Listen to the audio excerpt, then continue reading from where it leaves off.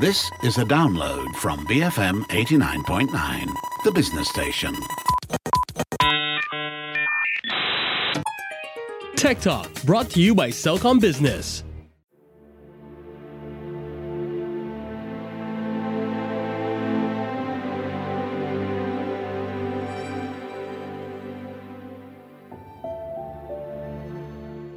BFM 89.9, the business station. This is Mattsplained. I'm Rich Bradbury. It's finally here. We've been talking about the horrible, terrible big tech episode for the past few weeks. He relented for the good of our mental health in the lead up to Chinese New Year, but we've run out of road. There's no more fun left in the armoire of edification that is Matt Armitage. Matt. Are you happy? Well, that feels like a loaded question. I mean, what do you mean? Personally happy? Professionally happy? What exactly do you mean? Well, that's kind of the point. But isn't it weird how such a simple question makes you squirm? It's something that, you don't really know how to respond to. And, admittedly, I'm asking a fellow Brit, we'd rather admit to a triple murder than say that we were even remotely happy, which is kind of my roundabout way of saying, no, we're not doing the depressing big tech story this week, though I think we probably will have to talk about it next week. I want to talk about happiness today. My word. Exactly, that thing that we all aspire to, and the thing that so many of us think that we're failing to achieve.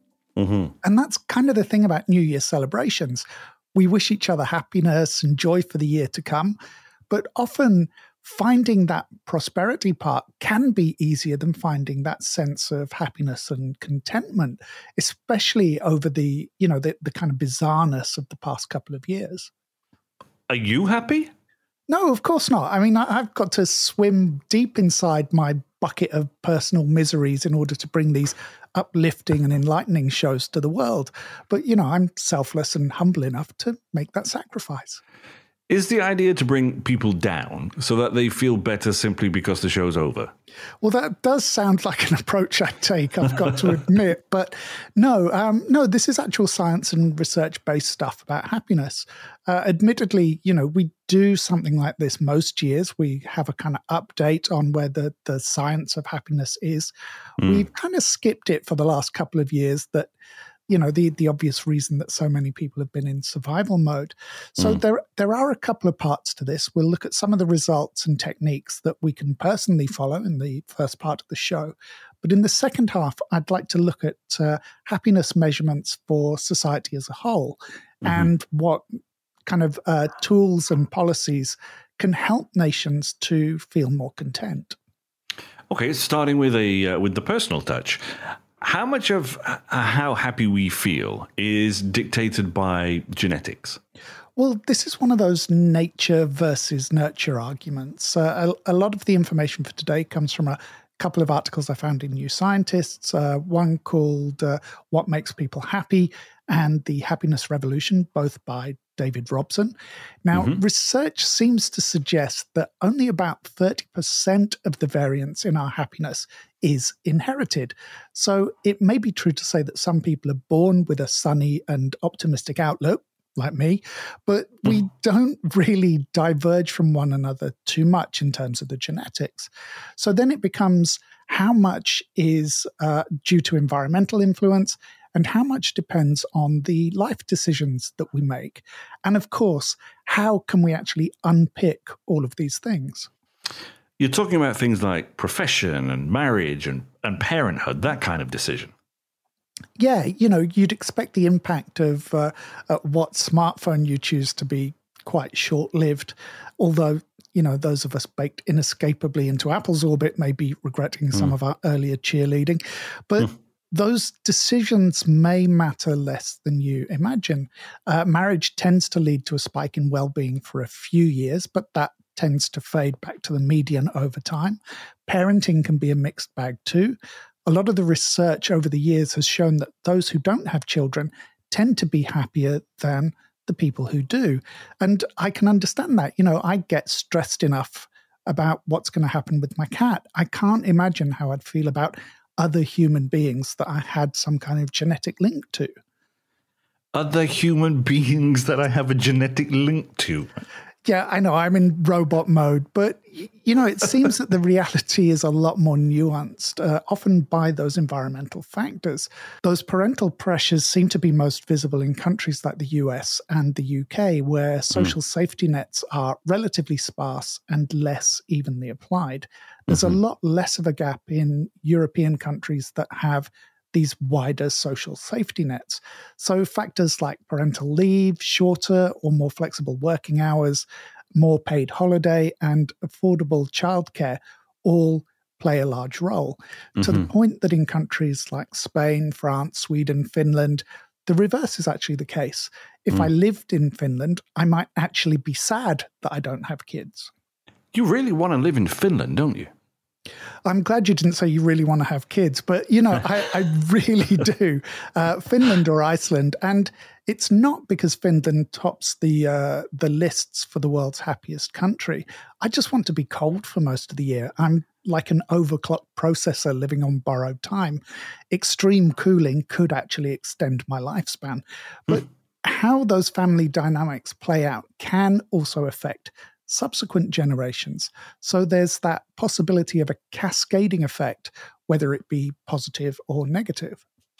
So far, these are like mostly regulatory or inherited characteristics. What about the more holistic side? Do medical advances have the potential to make us happy? Well, obviously, there are a lot of treatments for conditions like anxiety and depression in development. So we've talked about the tests that are going on with certain classes of drugs, which combined with talk therapy are helping patients to decouple the memory of trauma and its emotional component. So those tests are showing a lot of promise for things like post-traumatic stress disorders. And last week, we talked about bacteriophages that could hold the key to treating some forms of depression, as well as the predisposition to conditions like obesity. Now, obviously, these are more along the lines of kind of mental health interventions. They're treating conditions that may be blocking people from leading happy or at least happier lives. But despite the popularity of that phrase, there is no happy pill. And, why would there be? Our lives, our genetics, our environments, they're all very different from one another. So we're talking more along the lines of psychological advances. Yeah, there are the obvious physical things: eat well, exercise, pursue your vices in moderation, all the things I do. Get more sleep, or at least better quality sleep. That's probably my least favorite advice. It's like telling someone to relax. The kind of people who slip off into a peaceful slumber, they've got no idea what it is to just lie there turning over for hours. I said, it's like telling someone who's tense to relax. They're just going to become more tightly wound. But this is why those psychological approaches, in the way that they change mindsets and they can break habits and form new habits, can be so useful. Now, a lot of them are well known. Approaches like mindfulness and meditation aren't new, but continuing research into them is giving us a lot more insight about how they actually work. Does the mechanism really matter, though, if we know that the results are successful? Well, I get what you're saying. So it's a bit of a yes and a no. So there are all kinds of things in medicine that we know work, but not really why. Firstly, scientists and doctors don't really like flying blind. Science, at its most basic, is just knowledge after all. So having that better understanding also helps us to make those interventions and programs more effective. So if we go back to that episode last week, to use the analogy with antibiotics and bacteriophages, a bacteriophage works on a specific infection, whereas a broad-spectrum antibiotic takes out the whole range of infections. But that involves introducing the body to a whole load of antibodies that it may not need, which is concerning given that more bugs, as well as our own bodies, are becoming resistant to a lot of the antibiotics that we're using today. Yeah, but are we likely to become more resistant to treatments like mindfulness? I know it's a kind of odd analogy, so let me give you an example. Laurie Santos is a cognitive scientist at Yale University. So she runs a free course on the remote learning platform Coursera called The Science of Wellbeing. And this outlines a lot of the current science and learning about the mental habits that damage our happiness. I'm sort of paraphrasing New Scientist there. So it seems to be pretty well reviewed. And it's also a way that Santos and her team get feedback on how well the techniques work for people. So she's giving people this free learning experience, but they're also contributing to her research. So I have signed up for it in the spirit of research. I've got to admit that these past few weeks of positive episodes are weighing very heavily on me. My happiness is generally linked to the amount of negativity I spread. So we'll talk more about that after the break. But Santos and her colleagues published a paper in 2021 that compared the well-being of the free courses students to those who had taken a more general introduction to psychology course on that same Coursera platform. With the expectation that both groups would improve their overall well-being? Yeah, the idea was, people have got the tools and the information, but it was to see how they used them. So the key was to compare and contrast those improvements. And It turned out that the wellbeing course, with its orientation towards application rather than simply outlining the scientific approach, resulted in respondents reporting gains about double those, or well-being gains that were about double those of the students on the psychology course, which the New Scientist points out also dovetails with a similar study carried out on students of a course in the UK run by the charity Action for Happiness, where they analysed well-being during the course and after, and they found that on the whole, it continued for a couple of months after the course finished. But why might those gains typically last only a couple of months? Well, this goes back to that question about, can we become resistant? Do we become resistant? As we mentioned, many spikes in our well-being tend to be temporary. And we'll get back into some of those kind of wider societal factors after the break. But one reason can actually be about becoming too focused on the methodologies and their anticipated results. So it's that balance between the techniques, the practice of mindfulness or keeping things like gratitude journals. They can become their own block because it's adding more pressure into your day. And, it's kind of like looking at somebody's Instagram photos. It can give you an idealized or unrealistic version of what your life should be. So the answer is, just kind of go easy on yourself and do what fits into your life and your lifestyle. Very interesting. Okay, when we come back, we'll be looking for the perfect happiness index. You tuned in to Matsplained here on BFM 89.9, the business station.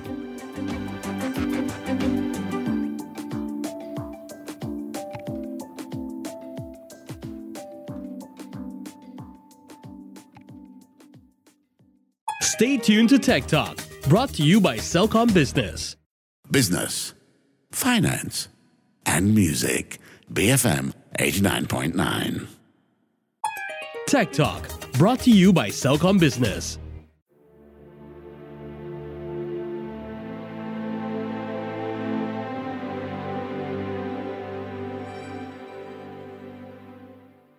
BFM 89.9, the business station. Welcome back to Matsplained. My name is Rich Bradbury. Of course, over there is Matt. How do you boost the well-being of a country? I mean, it's hard enough to make those gains on an individual level. So how do we focus on them at a national level? Well, we already spoke about that parental gap disparity, that it seems less pronounced in countries that have more effective social infrastructure for parents.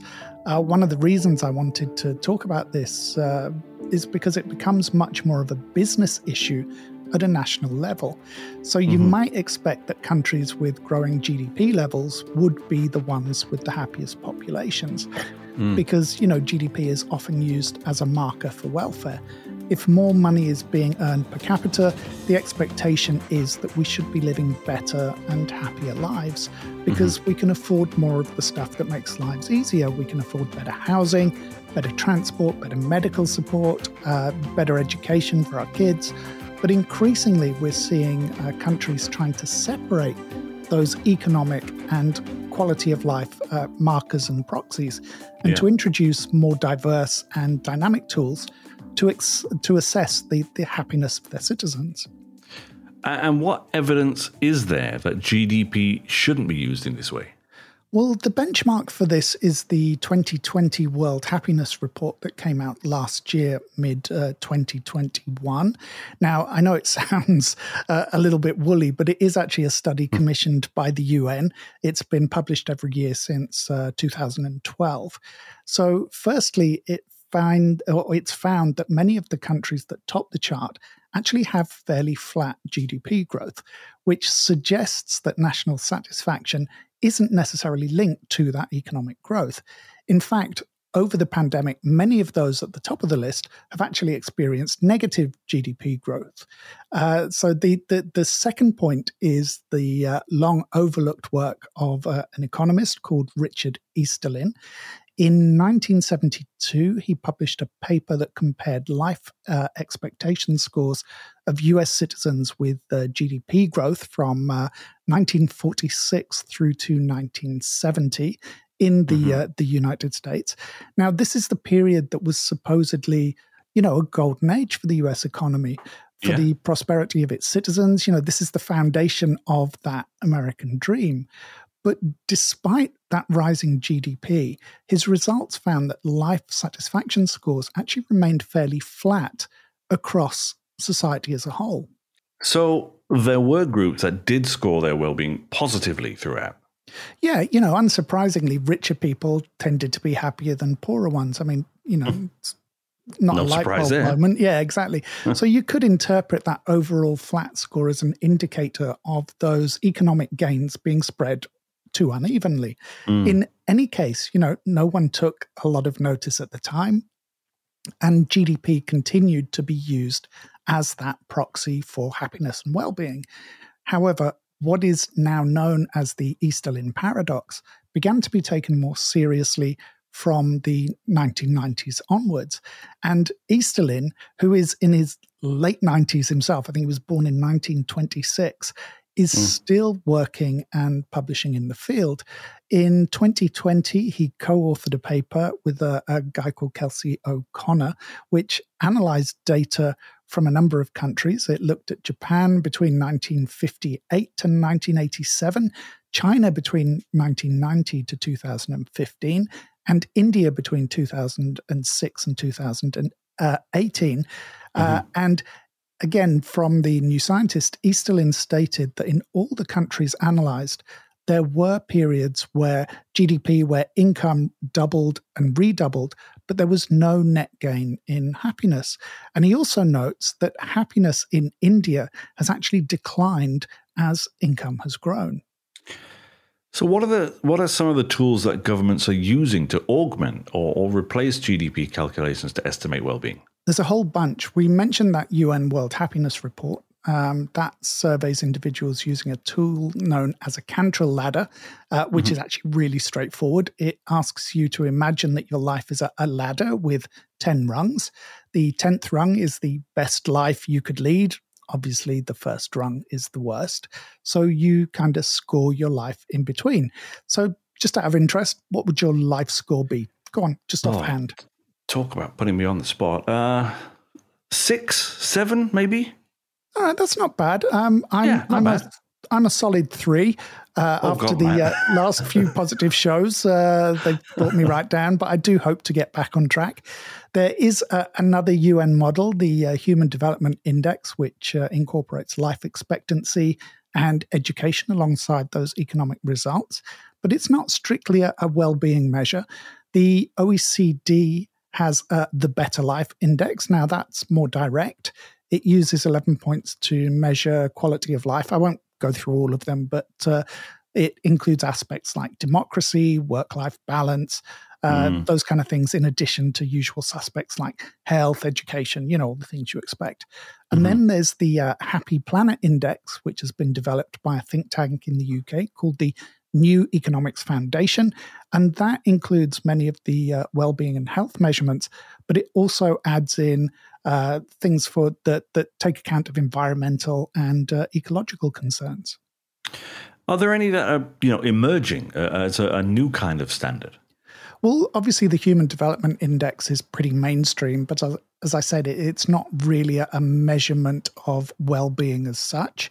So the Gross National Happiness Index seems to be one of the front runners.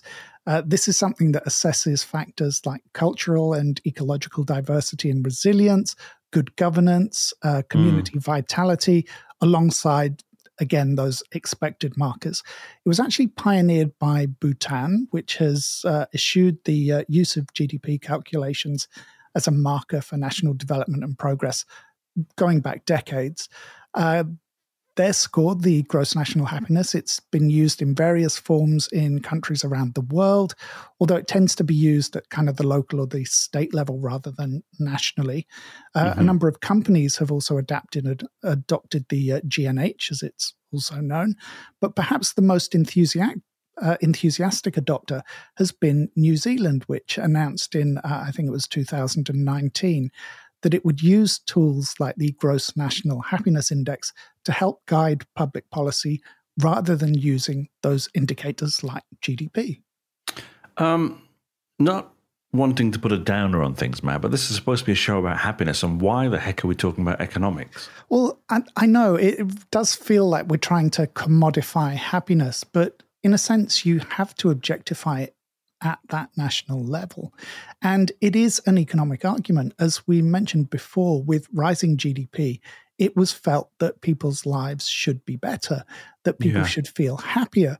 And as we've demonstrated, in many instances, they don't.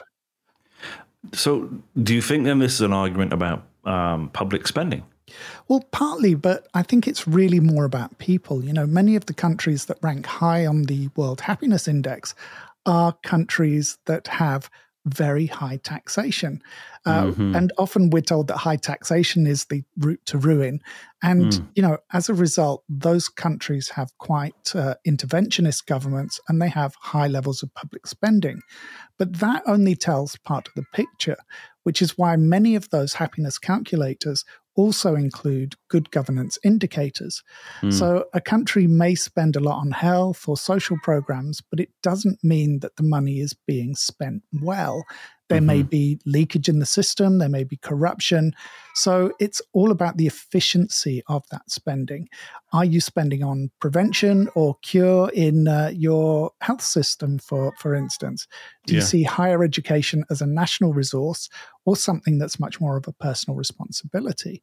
That's why you can't run away from the economics, but so much other information is involved. It's key to determining that sense of national happiness. I guess part of this is also about how we see ourselves within and as part of our society. Well, one of the parts of this that a lot of people don't like, and I'm not advocating for any particular approach here, but that Easterlin paradox that we talked about before, with well-being being stagnant or declining as GDP grows, was actually borne out by a study by the London School of Economics in 2015. Now, they looked at Easterlin's original data, they compared it with measures of inequality across the same time period, and they noticed that they actually tracked one another very closely. When inequality between the richest and poorest parts of society grew, levels of national well-being fell. And I think it's going to be interesting to see what happens in a few years' time. You know, over the pandemic, many of those in the highest income brackets across the world have seen unprecedented rises in their wealth, while we know that millions of other people have struggled to make ends meet. And we're seeing these rising levels of anger and resentment, which are being directed at companies and political figures. And we're also seeing that erosion of trust in public institutions. So it's certainly not as simple as tax more and people will be happy. Definitely not. You know, some high tax nations have very low levels of public happiness. But what we're really talking about is social capital, how you feel about your place in society. And part of that is money and inequality. It's inescapable. You know, how do you feel about the place you live in? How do you feel about the people that surround you? Do you feel that you're part of a community, that those people have your back? Or do you feel like you're on your own? Another example from New Scientist, a 2017 study in social isolation and loneliness that was conducted at Brigham Young University in the US. estimated that a lack of social connection or cohesion could be as harmful to your health as being obese or smoking 15 cigarettes a day. So, we tend to see that the more inequality grows, the more pressure is exerted on those social bonds. Are there any other ways that economic growth can erode social capital and well-being? Lots of ways. I mean, for example, if you're working more and you spend less time with your friends and family, it doesn't matter if that's at your own direction or because your workplace pressures you into putting more hours in. But we've seen that pushback in recent years with legislation that prevents bosses from contacting employees outside of working hours. I think France and New Zealand have laws along that, and other countries are looking at it as well. So rapid economic growth as well can lead to very haphazard urban planning. People move to cities or they relocate within cities. They might move into residential blocks that don't actually have the requisite social infrastructure surrounding them. They might not have public transport links or good public transport links. There might not be a lot of retail opportunities, access to food. There may not be green or communal spaces, and they may have limited access to public spaces. So then it becomes the norm to travel beyond where you live to meet your basic needs. So those community and social bonds don't actually start to form.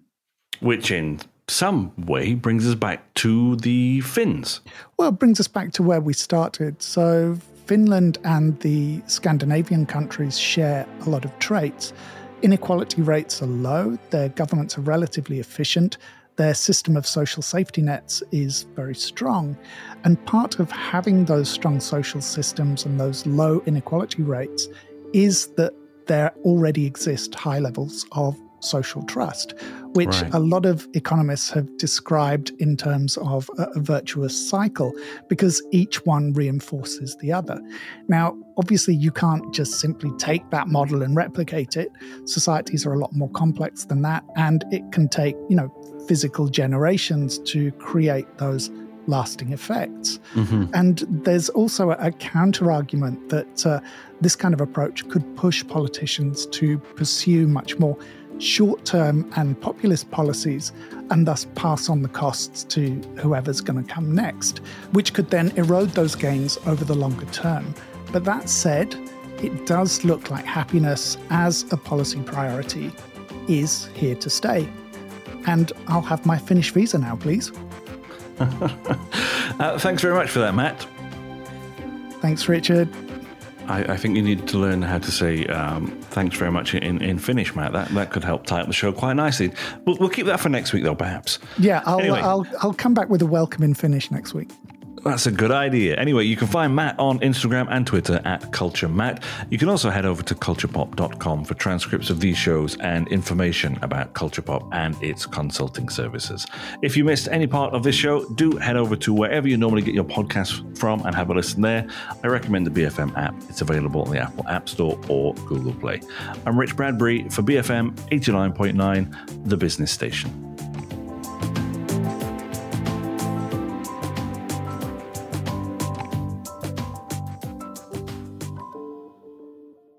Tech Talk was brought to you by Cellcom Business. Get serious about cybersecurity and secure your business's digital future at business.cellcom.com.my. Thank you for listening to this podcast. To find more great interviews, go to bfm.my or find us on iTunes. BFM 89.9, the business station.